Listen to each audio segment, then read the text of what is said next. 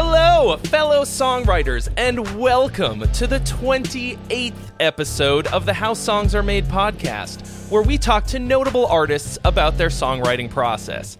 I'm your host, Trey Xavier, and today I'm going to be talking to Eugene Abdukhanov from Jinjer about how the band writes songs. Today's episode is sponsored by the amazing DistroKid, the best way to get your music on the internet, and their awesome hyperfollow feature, which is very easy for me to talk about because I literally just used it because my band, In Virtue, just dropped a new single, and our hyperfollow link is in the description right now. I am using this for real. So it's super simple. It's just the one-stop shop link for all of the links to your release on DistroKid, all the different places that you can find it. If you release a song, this is the link that you use to promote it because, for example, maybe somebody doesn't like to use Spotify or Apple Music. They want to use a particular one. It will have all of the links to wherever you people want to listen to your song right in there. You can check it out at the link in the description for mine, for my band's new release, which is called Scream. And it's, if you want to, for example, collect pre-saves beforehand with emails, this is what you're going to use. You're going to give people this link, and then when the song actually drops, it transforms. It magically becomes a link to the actual streaming services rather than just the pre-save. Totally amazing. Love DistroKid so much. For more on that, hit the link in the description, and you're going to get 7% off your first year.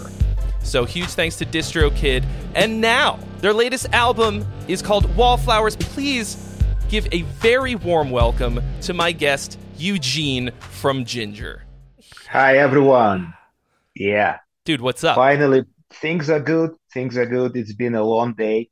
Obviously, it is late night here in Europe. I spent most of the day driving, just some family business. I had to take my family to Sofia, Bulgaria, just to do some business. Mm-hmm. Well, a bit tired, but absolutely excited to talk to you tonight. And, well, just saying hi to the US and the whole world from Jinjer. All right. Well, so very excited to have you on. Been on my list of guests I've been hoping to get on for quite some time now.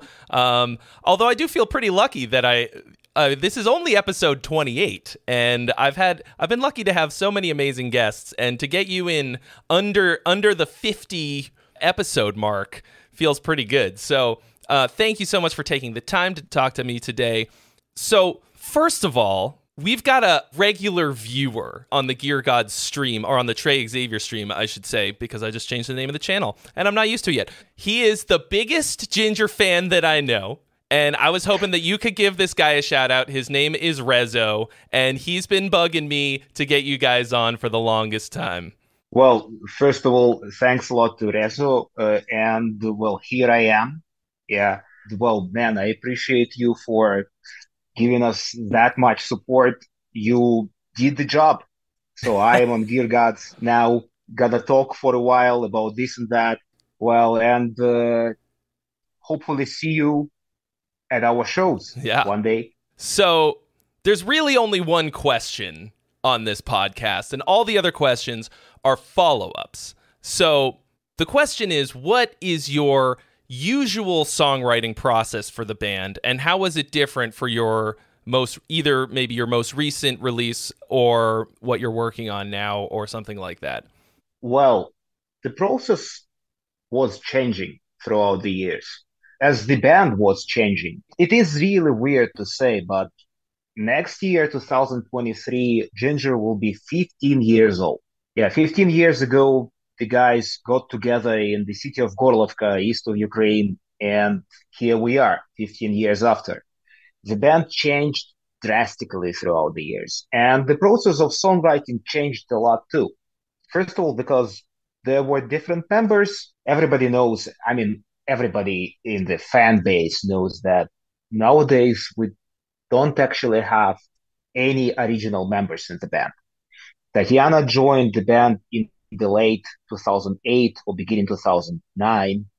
Yeah, and around the same time Roman joined, but originally the band was formed by way different people.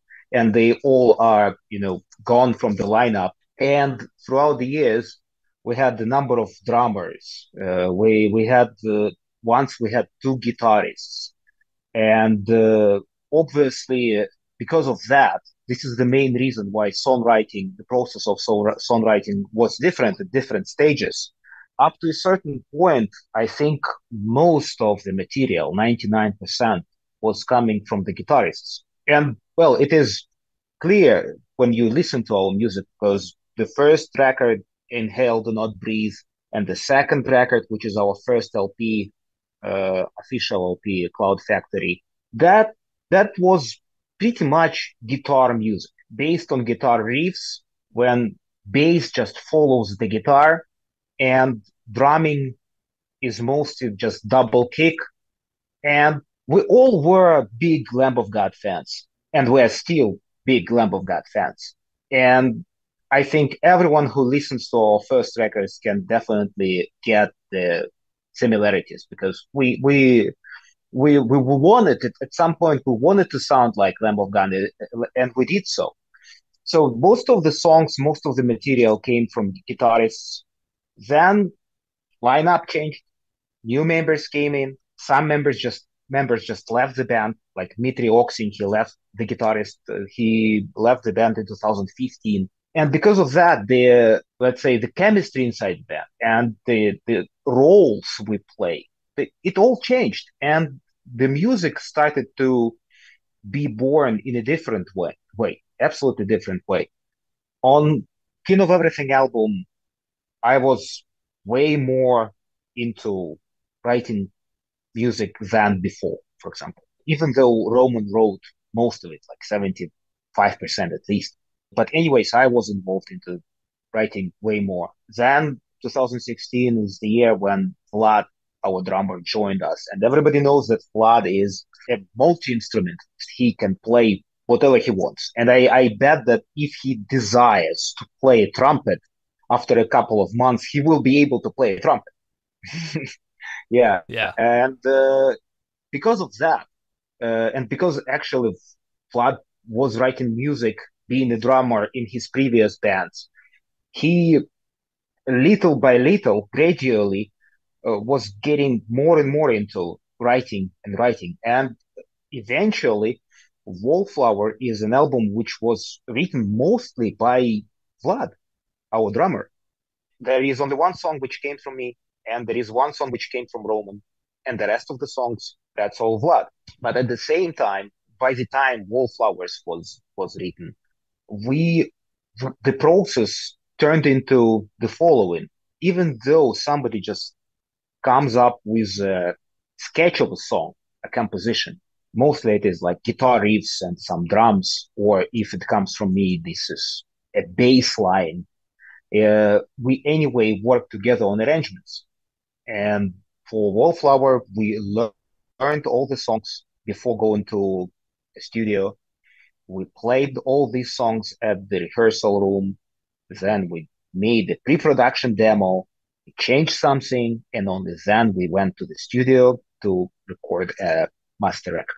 Even though riffs or compositions come from one person, the rest of the team work very hard on their own bass lines, guitar parts, guitar licks, and so on and so forth. And by some time, it all comes to Tatiana, who already has more or less built compositions. She just writes her lyrics and sings on top of our compositions. This is in short words how Wallflowers was made.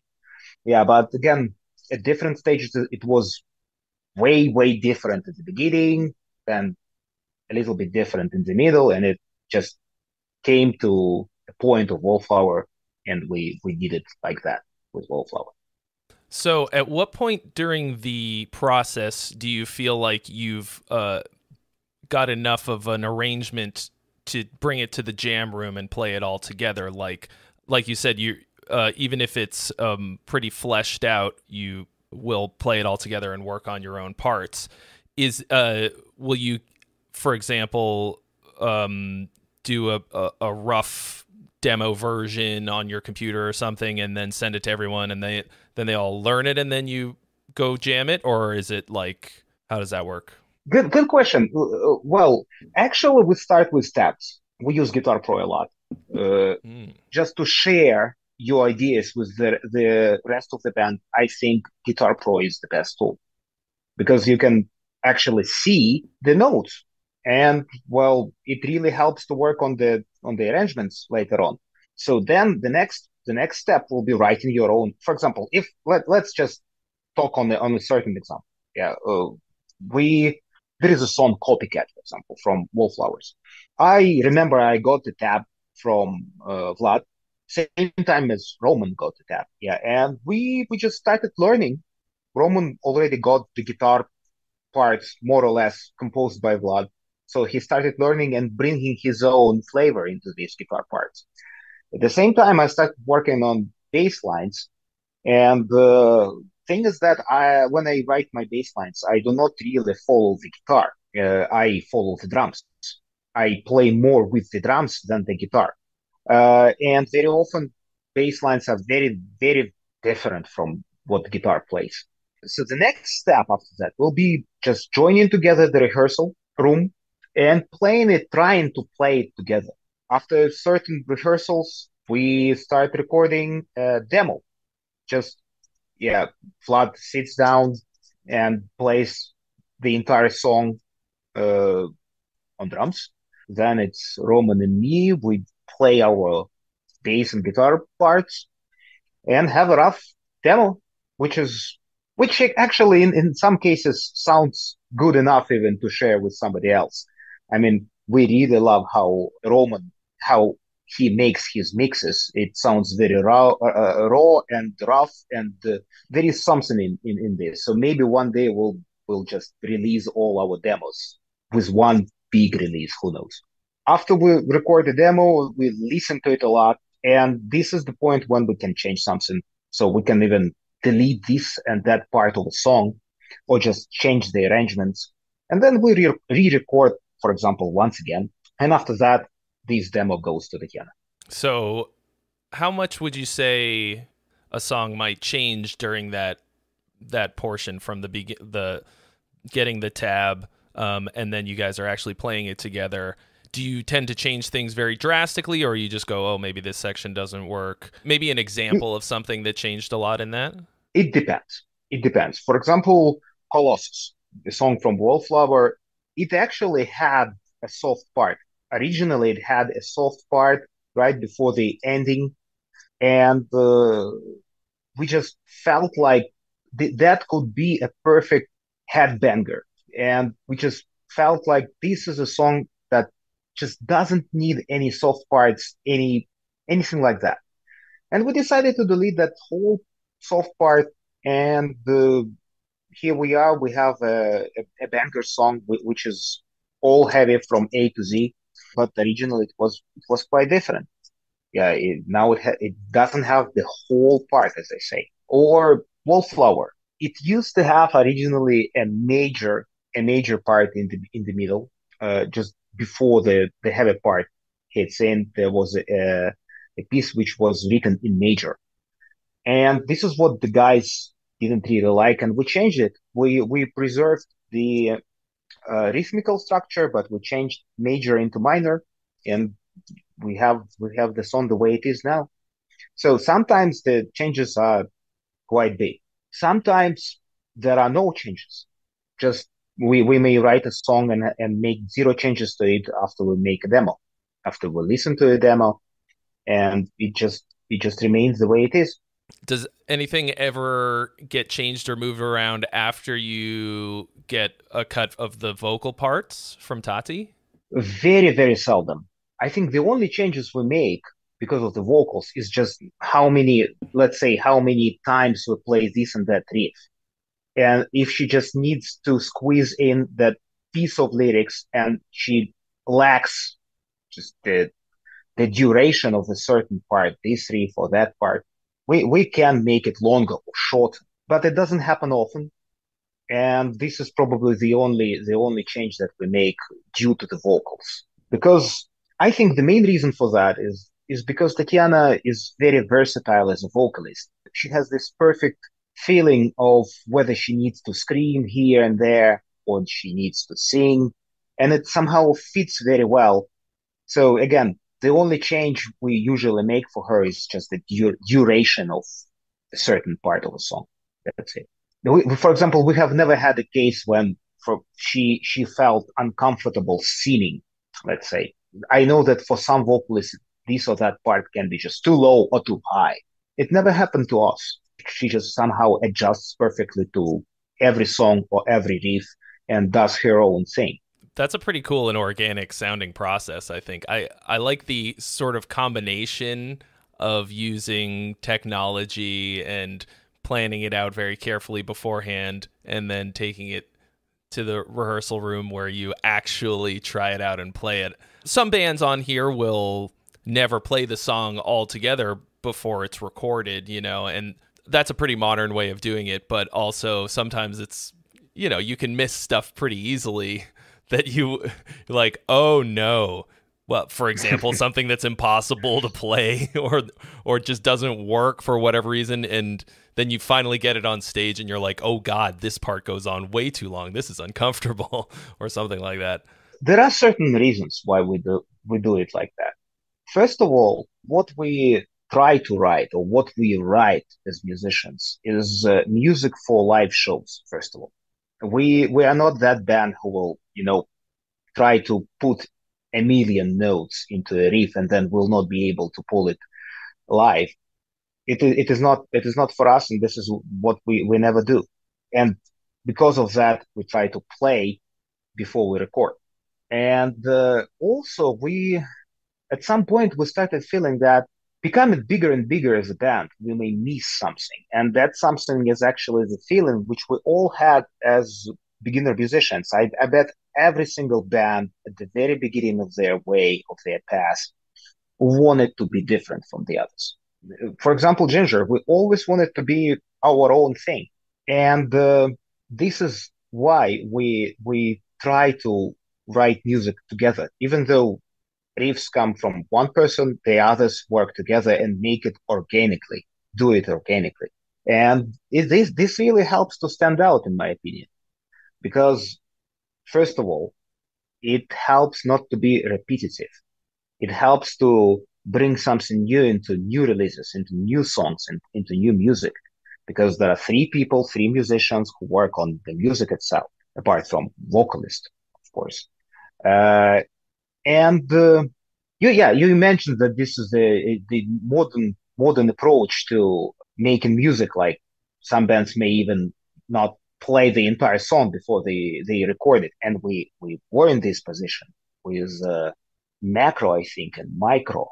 There were songs which we never played live before, and this was wrong, in my opinion.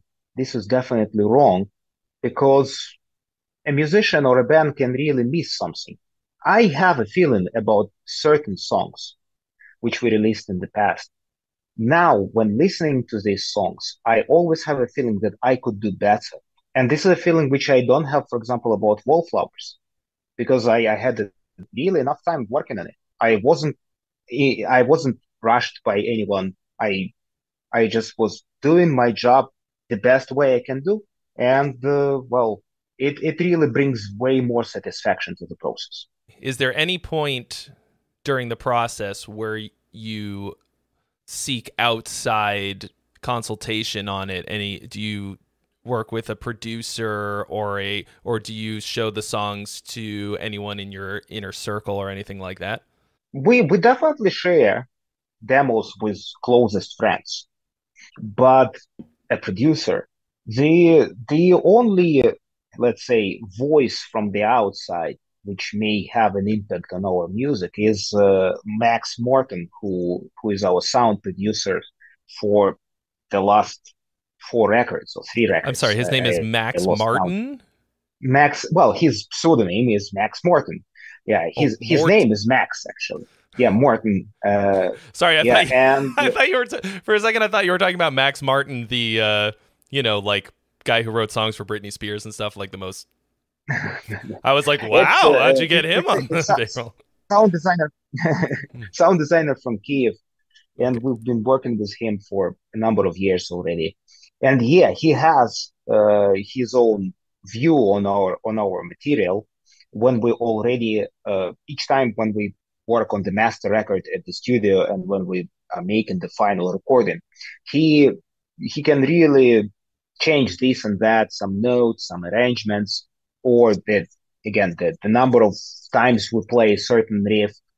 Uh, he has his voice, let's say. He has his upper hand changing this and that.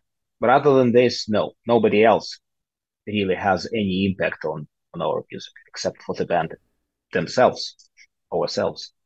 That's cool. Sometimes bands need like a lot of that, and sometimes it gets way, way in the way. And it seems like you've got a very strong vision of what it needs to be. And yeah, maybe there's a little bit of polish here and there from someone like Max, but you know what it needs to be, and you're already there. Yeah, this is first of all art. Let's admit that this is first of all art, nothing else, not business, not making money. Yeah, and this is a perfect way of self expression. I'm not blaming anyone, but when too many people from the outside get into your songs, this really destroys the whole point of self expression because this is not anymore about four musicians who express themselves by means of music. Because it already involves a number of producers, songwriters from the outside. And this is not really true, if I can still say this word true, don't get me as an old fact, but well, we at least try to remain what we are, let's say, in short words. Yeah, I like that. So, would you say that you have a philosophy about writing music or a way that you look at it? You said that you're always considering the live show and playing it. Is there anything that you're consciously thinking about when you're writing songs or when you're making these kinds of decisions about songs that the rest of the band has written or anything like that? Yeah, we never call this a philosophy, but there is certainly something like that. Because, well, we everybody knows that we write quite complicated music. This is definitely not an easy listening. And we always want to be heavy. This is what will always stay with us, I think, that this band will be heavy. We always try to overcome ourselves. We don't want to be repetitive. We don't want to write a number like 10 same records. For what? It's at least boring. I don't know if it is just bad or good. It is the way it is. This is Jinjer, and this is what makes us different from everybody else. And we'll keep going our own way. But Is yeah, you're Mhm. right. There is a philosophy. And talking about this philosophy, it's also important to say that we try not to overpile and overload our music with, you know, a number of different layers of guitars, other musical instruments, samples. We try to keep things simple on one hand. There are only three musical instruments: the drums, the bass, and the guitar. And there is rarely something else on top of this. So we expand our music really, you know, in our own way. We try to be polyphonic, if I can say so, with just three musical instruments, rather than just piling this with more and more layers of different arrangements. If you want to call this a philosophy, let's say this is Ginger philosophy. Yeah, just keep it simple on one hand, but make it more complicated on the other hand, just by different means. Yeah, and like I said before, we all try to make music that sounds live, that sounds good live. Is there anything that you've ever done with that in mind of it really popping off live and it just didn't work? It didn't do what you thought it was going to? Like you got so stoked and got up on stage and it hit it and people are like, Well, it happens sometimes with new songs, just because fans don't know new songs. But we just need to give them a bit more of time just to get more acquainted, more familiar with this and that tune, and that's okay.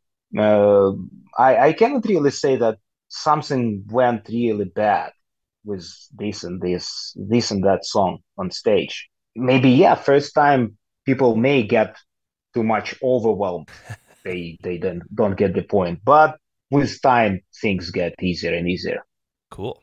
So, what would you say, excuse me, on the most recent album, Wallflowers, was your favorite one to write? And which one was the hardest to write? Interesting question.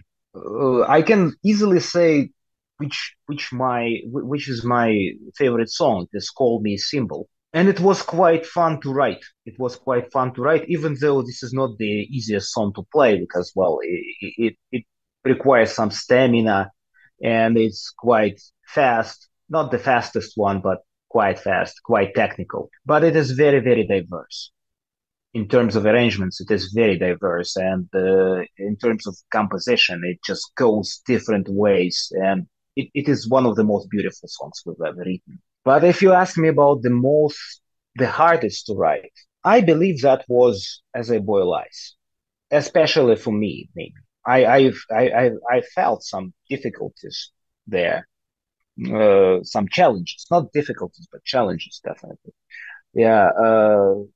What else? For the guys, it was Wallflower because, well, once again, they even changed the whole part of the song, which used to be major, now it is minor. And one of the reasons why they changed it into minor is because it was all based on the bass guitar line, and it was challenging for Roman to come up with something on the guitar which will fit perfectly. And one of the reasons is for the change was that he couldn't come with anything organic on top of that bass, and we changed it, and it was challenging. So I can say that partially it was hard. It was hard, maybe the hardest piece to write for the band on that record. The easiest, maybe Colossus, even though we deleted the whole part of the song, but it was quite easy to work on. Arrangements are not that complicated, and I mostly follow just because it is a banger, and it's all based on guitar riffs. The drums following the guitar more or less, and the bass is following the guitar more or less.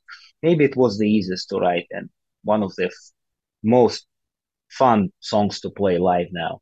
So you said that it was hard to come up with something organically that fit this part once you made this change. When you're having trouble coming up with something organically, what's the move? What do you go about it with some kind of theory or like some structured way of thinking about it, or how does that usually work? What's your problem Me, solving? me personally, if you ask me, Yeah. Or I I borrow. I borrow from the others. When I feel that it's just getting too hard for me to write something organic that will fit perfectly, I start looking for similar music. For example, As I Boil Ice song, this very piece, which is a first verse after the heavy intro, there is a soft part, jazzy part, and I just didn't know what to play over it.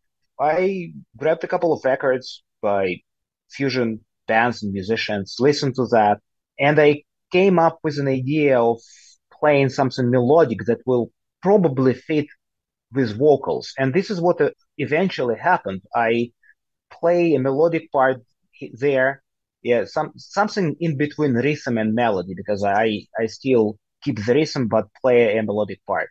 And later on, when Tatiana started working on the vocals, she just followed the bass line. And so this is that piece when bass and vocals, let's say, play together, and it turned out perfectly. But this is the part which I felt, challenging.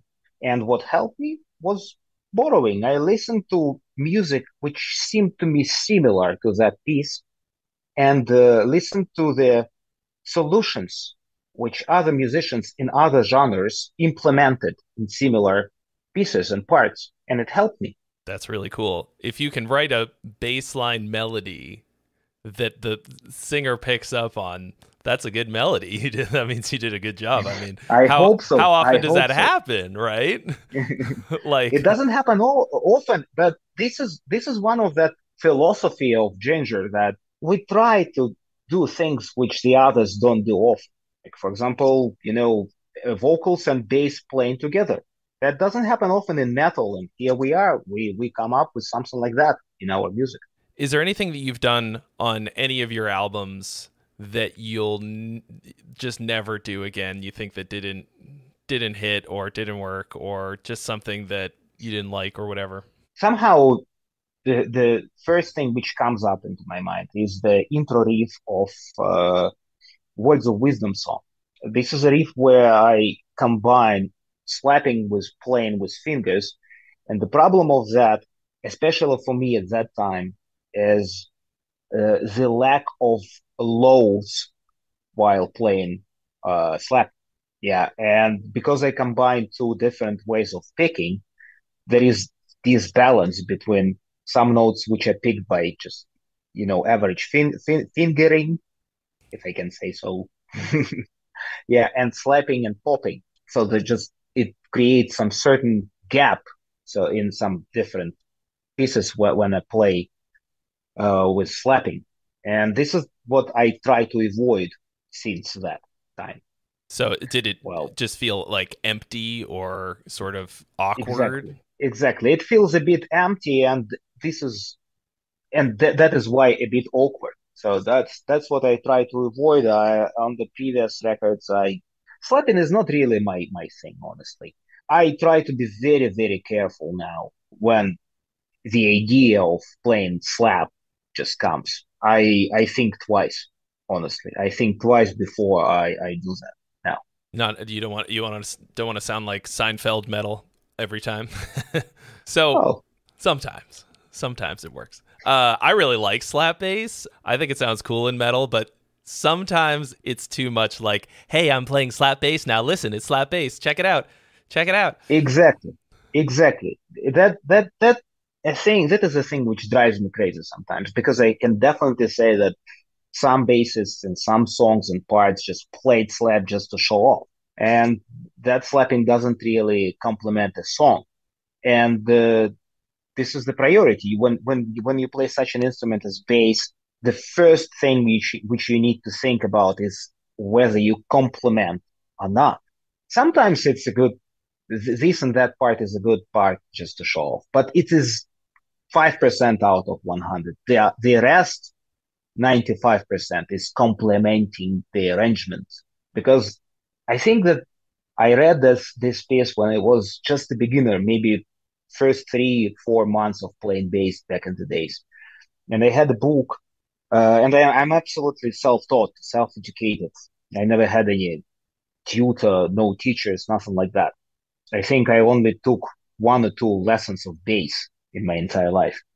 Yeah, and I had a book, and there was a piece. It said that even even the best song, the best written song, may be spoiled by a mediocre bass line. And the mediocre bass line is, first of all, the bass line, which doesn't complement the arrangements in the whole song. This is what we all need to keep in mind. I mean, we bassists. Great. So now that you've got all of these releases under your belt, you've been a band for, like you said, pretty coming up on 15 years now, and you are intentionally really pushing the envelope every time, really trying to do things that are different. Of course, always sounding like Jinjer. Where do you think you might go to next? Like, what do you, is there anything in particular that you feel like you would like to do that you haven't done yet with the band? We are asked this question every time. And every time I answer the same, that nobody really knows what the next thing for Jinjer will be. But this time there is an exception because we already have a number of new songs written, and some of them are also recorded as demos. So we know more or less what the next record will be, and it's gonna be very heavy. In some way, it's gonna be more guitar oriented. Some, at least the way I see those songs, a huge portion of them is just pure groove metal with some progressive elements, but the foundation is groove metal and maybe even Lamb of Godish a bit.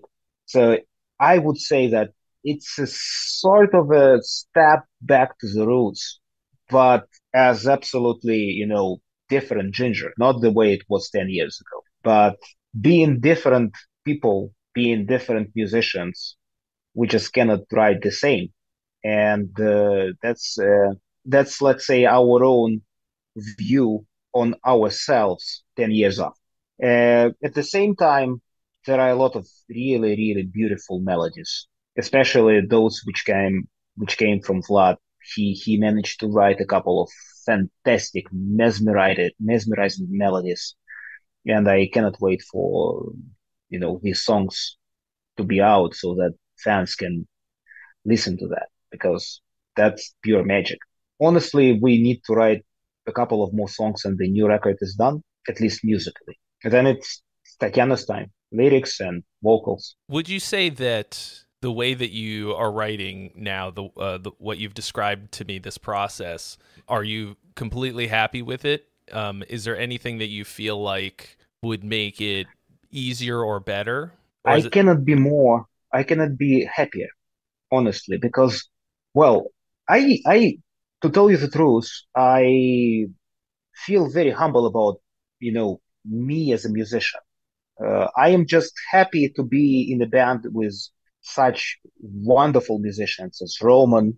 He is a tremendous guitarist. He plays perfectly. He can just sit down and play the entire song cleanly. Yeah, and Vlad is just a god level musician and composer.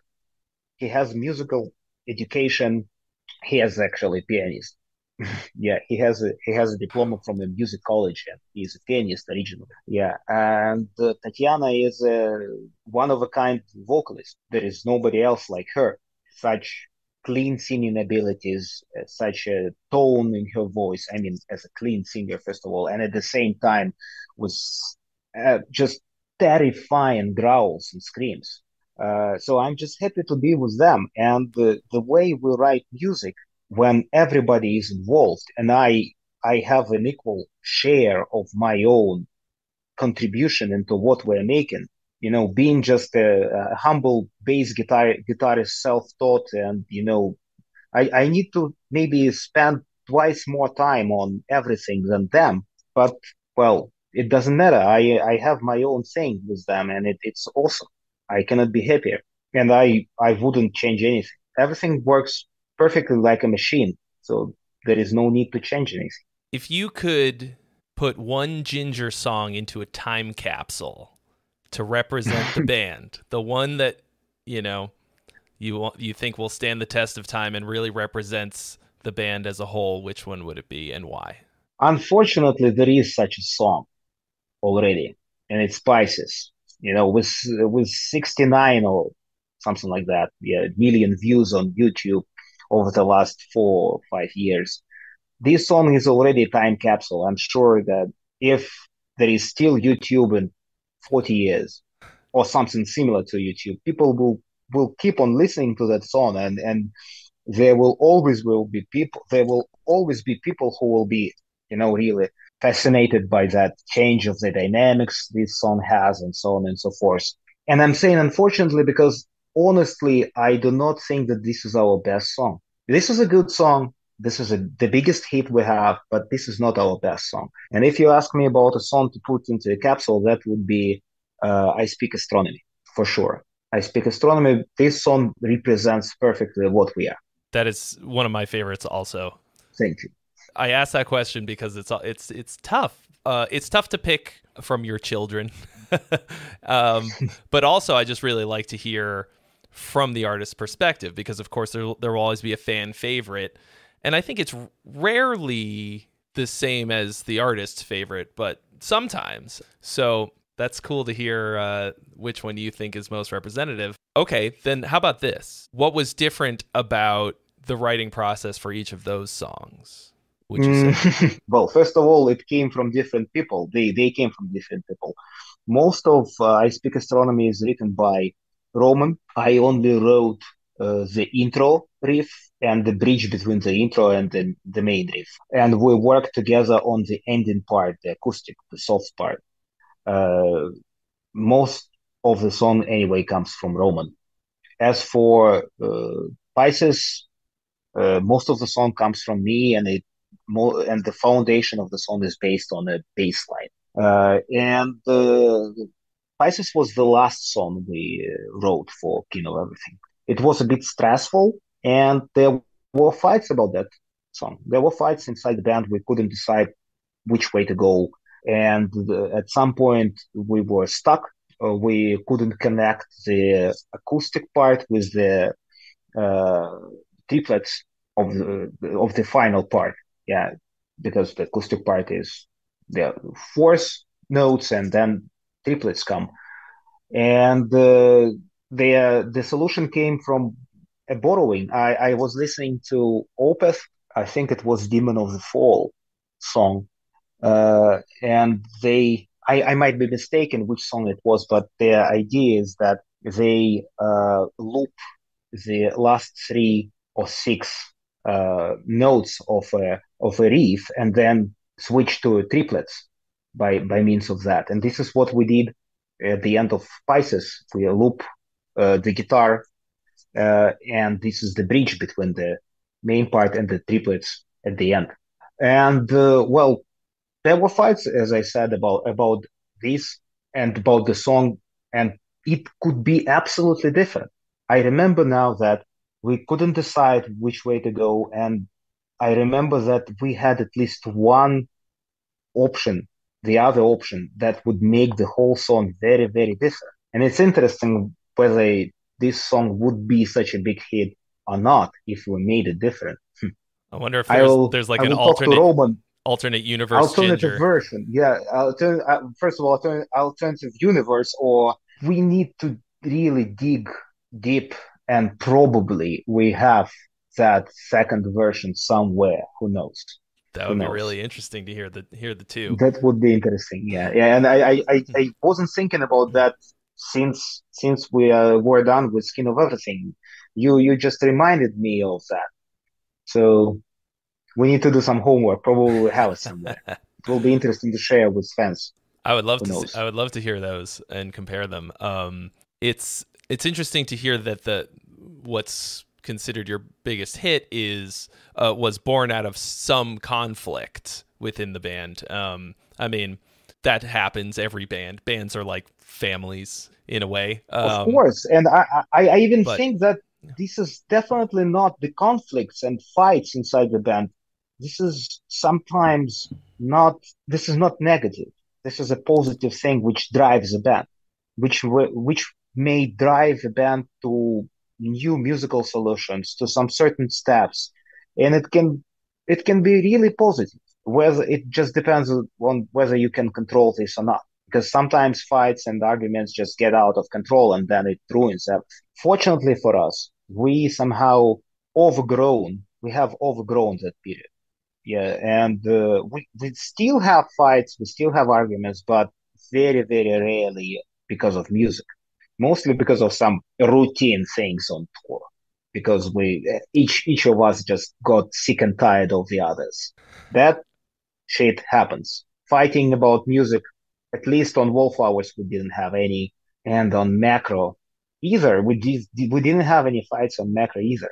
well, there's the kind of fighting that happens because you care about a thing so much and you just want it to be what you know Yeah, it could be, and it's probably better than the opposite, which is not fighting about it because you don't give a shit and just like, all right, whatever. If you're fighting about it because you're just like, no, this is I know. has to be so good and we got to get it right, then that's a good kind. At the same time, you may be just wrong. Each person, when it comes to, a point of conflict, needs to ask themselves, first of all, are you right or wrong? Eugene, for example, me, I am asking myself constantly whether I am right or wrong, whether I am ready to compromise, whether I am ready to find some middle ground with the others or not.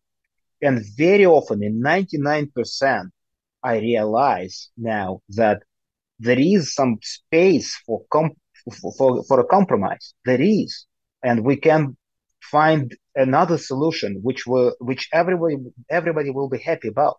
I think this is a feature of a grown up band.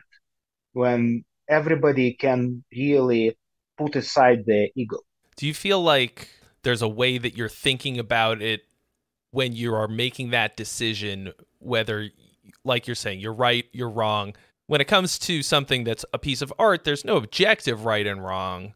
I'm always thinking, like, is this going to, does this complement the song, or is this just a self-indulgent left turn or whatever? But is there a basis for your right and wrong meter that you're thinking about when you're making those decisions? It's very hard to say. Very often, I just trust my intuition. And once again, I am humble about myself, and I do think that the rest of the team is way more talented than me. And from this perspective, I easily again put aside my ego.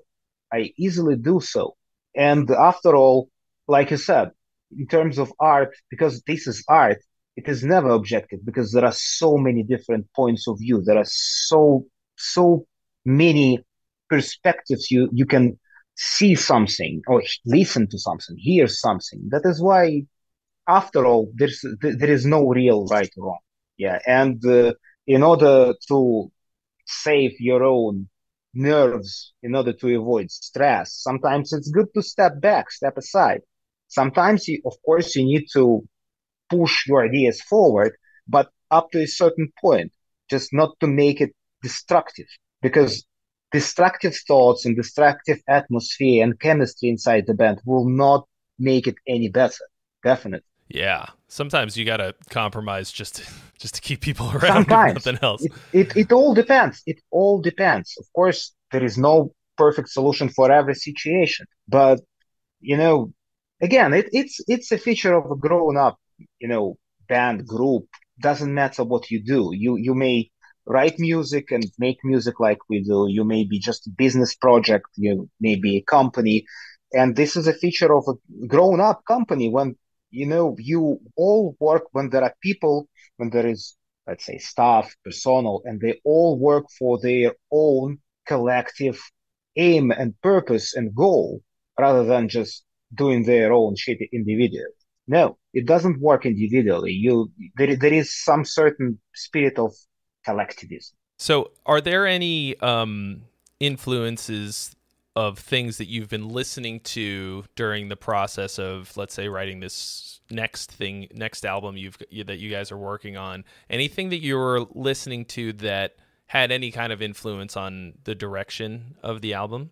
It's hard to say because I don't know whether it is bad or good, but with time it gets more and more complicated, more and more difficult to open up something new, to discover something new in music, especially for me. And I just tend to listen to my favorite tunes, and very seldom I add something new on the playlist for myself. And I bet it's the same for the rest of the band. We There isn't much of new music in our playlists, in our earbuds. Yeah, Well, how we about old so that stuff? well, old stuff is old stuff. It has always been there, so it has been influencing what we make for sure. Well, in terms of me, it's Opeth. Keep saying one and the same thing forever. Yeah, my favorite band is Opeth, and it definitely has an impact on our music. Like I said, that solution in Pisces came from Opus. Yeah, and as for the others, I bet it's that old music which inspired them at the very beginning. It's still there. It is still with them. Roman, if you ask him, for example, he cannot name his favorite band. This is a person who doesn't have favorite band, but at the same time, in his style of riffing, in his riffs, there is certain mix of old school new metal and groove metal. So it's a perfect mix of Limp Bizkit and Pantera. It's a perfect mix of Lamb of God and Play More, for example. And this is what he brings. This is his style. Yeah, and I can hardly see Roman opening up, discovering a new band which will really hit him. It is something I would not call impossible, but uh, not really possible, let's say. So we all sit on old music, and it somehow it keeps driving us forward. and keeps influencing us, but maybe just in different ways. Not the way it was 10 years ago, but just somehow different, more different now.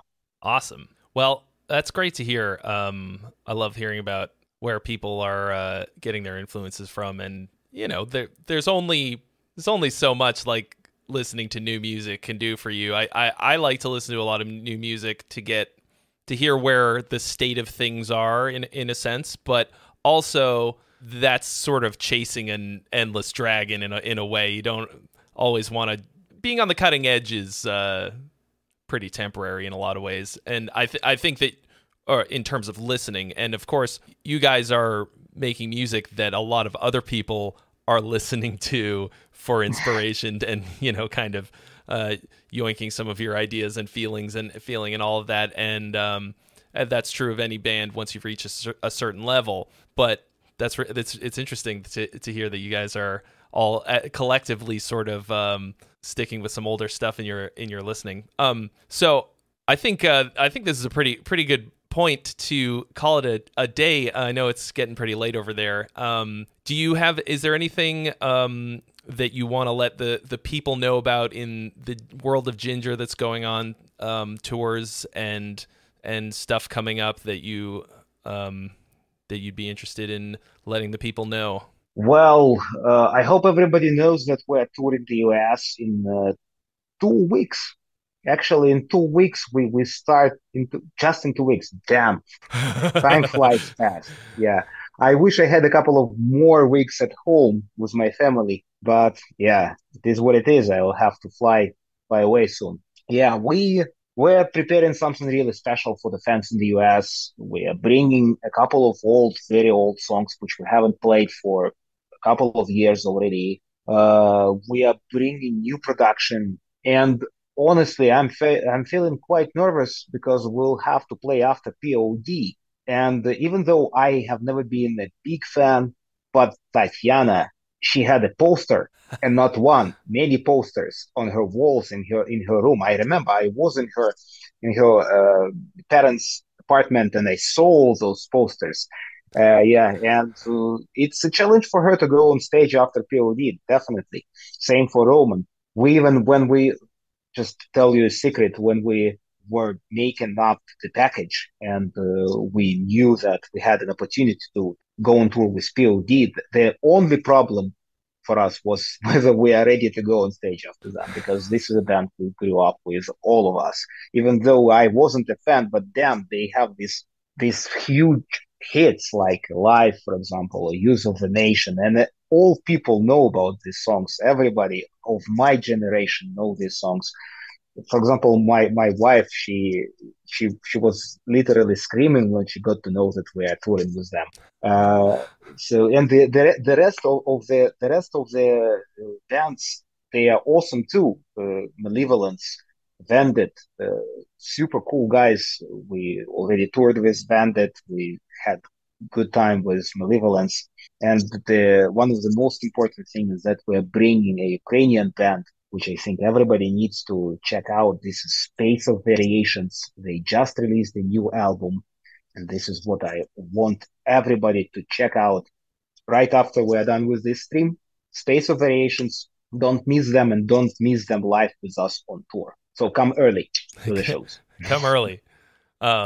Maybe even catch POD if you're. No, you're. Sorry. Space of Variations was the name of the band. Yeah, exactly. Space of Variations. Space of Variations. Okay, cool. Yeah, we'll have to check them out. So hopefully I will get to see you when you guys are in my area. Very exciting that you're going to be touring the U.S. again. You're around Los Angeles, yeah. Aren't you? Yep. Yeah, so we are finishing the tour in Los Angeles. It's, if I'm not mistaken, the 22nd of December. And we also start a tour in San Diego, if I'm not mistaken, on the 31st of October, in 2 weeks. Oh, so you're gonna be in LA very very soon then, because it's right after. Yeah, probably after. I'm actually we are flying off to LA on the 25th in a week. Okay. And I will be really happy to see you. Just hit me up on Instagram. Yeah, we'll have a good time. I'm sure. I will, dude. Thank you. Well, Eugene, this was so great. I really appreciate you taking the time to do this, especially Likewise. so late. And very excited for the tour coming up. Very excited for this album that you guys are working on. And have a great. Try and relax for the next bit of time until you have to do the tour. Turn down all the rest of the interviews. This is it. I'm not doing many these days because I got really tired of all of them. Over the last years, I was the main guy in the band who was doing press, and I'm honestly quite tired of it. I can So imagine. I have now an opportunity to pick the best one. So this is a compliment to you. Yeah. Wow. Oh, I'm clipping that. Thank you. You say it was really exciting for you to talk, and for me too. It is absolutely mutual. It's always a big pleasure to talk to fellow musicians who really know the thing. So once again, I will be really happy to see you at our show in San Diego, Los Angeles, whatever feels comfortable. Well, I appreciate that so much, and we'll see you then. And everybody who's watching from America, go and see Jinjer on tour. All right, my dude, thank you so much. Have a great tour, and I'll talk to you real soon. Thank you very much. Yeah, bye. That was so much fun. What a nice, knowledgeable, awesome, smart dude. Whew, so much fun. Man, do I love talking about this stuff. I get to the end of these, and I'm always so stoked. I start off so anxious, like so many possible just things to be nervous about for no reason. And then by the time it gets to the end, I'm just so chuffed. I learn something new every time. So thank you all so much for watching. I do these every week at the same time. That's noon PST. Next week, Lacuna Coil on the How Songs Are Made podcast right here on the Trey Xavier channel. Said the wrong thing in the beginning. I just haven't gotten used to it yet. Be sure to hit the link in the description. There's several links in the description I want to draw your attention to. One, our sponsor for the podcast, DistroKid. You can get 7% off of your first year, so that's one. Save some money if you're releasing music. Number two, the hyperfollow link for the new In Virtue song, so you can see how the hyperfollow actually works for DistroKid for your own releases. So once a week we do these live Mondays. Friday stream is about songwriting critiques. If you want to come check out the songwriting critique, if you want to learn how to support, one way that you could support the channel and the podcast is by hitting the join button on right here on YouTube. And of course, we also have How Songs Are Made merch at the link in the description. And y'all are the best. Thank you so much for taking the time. Thank you to our sponsor, DistroKid. And I will see you all hopefully next week. Have a great week. Bye-bye.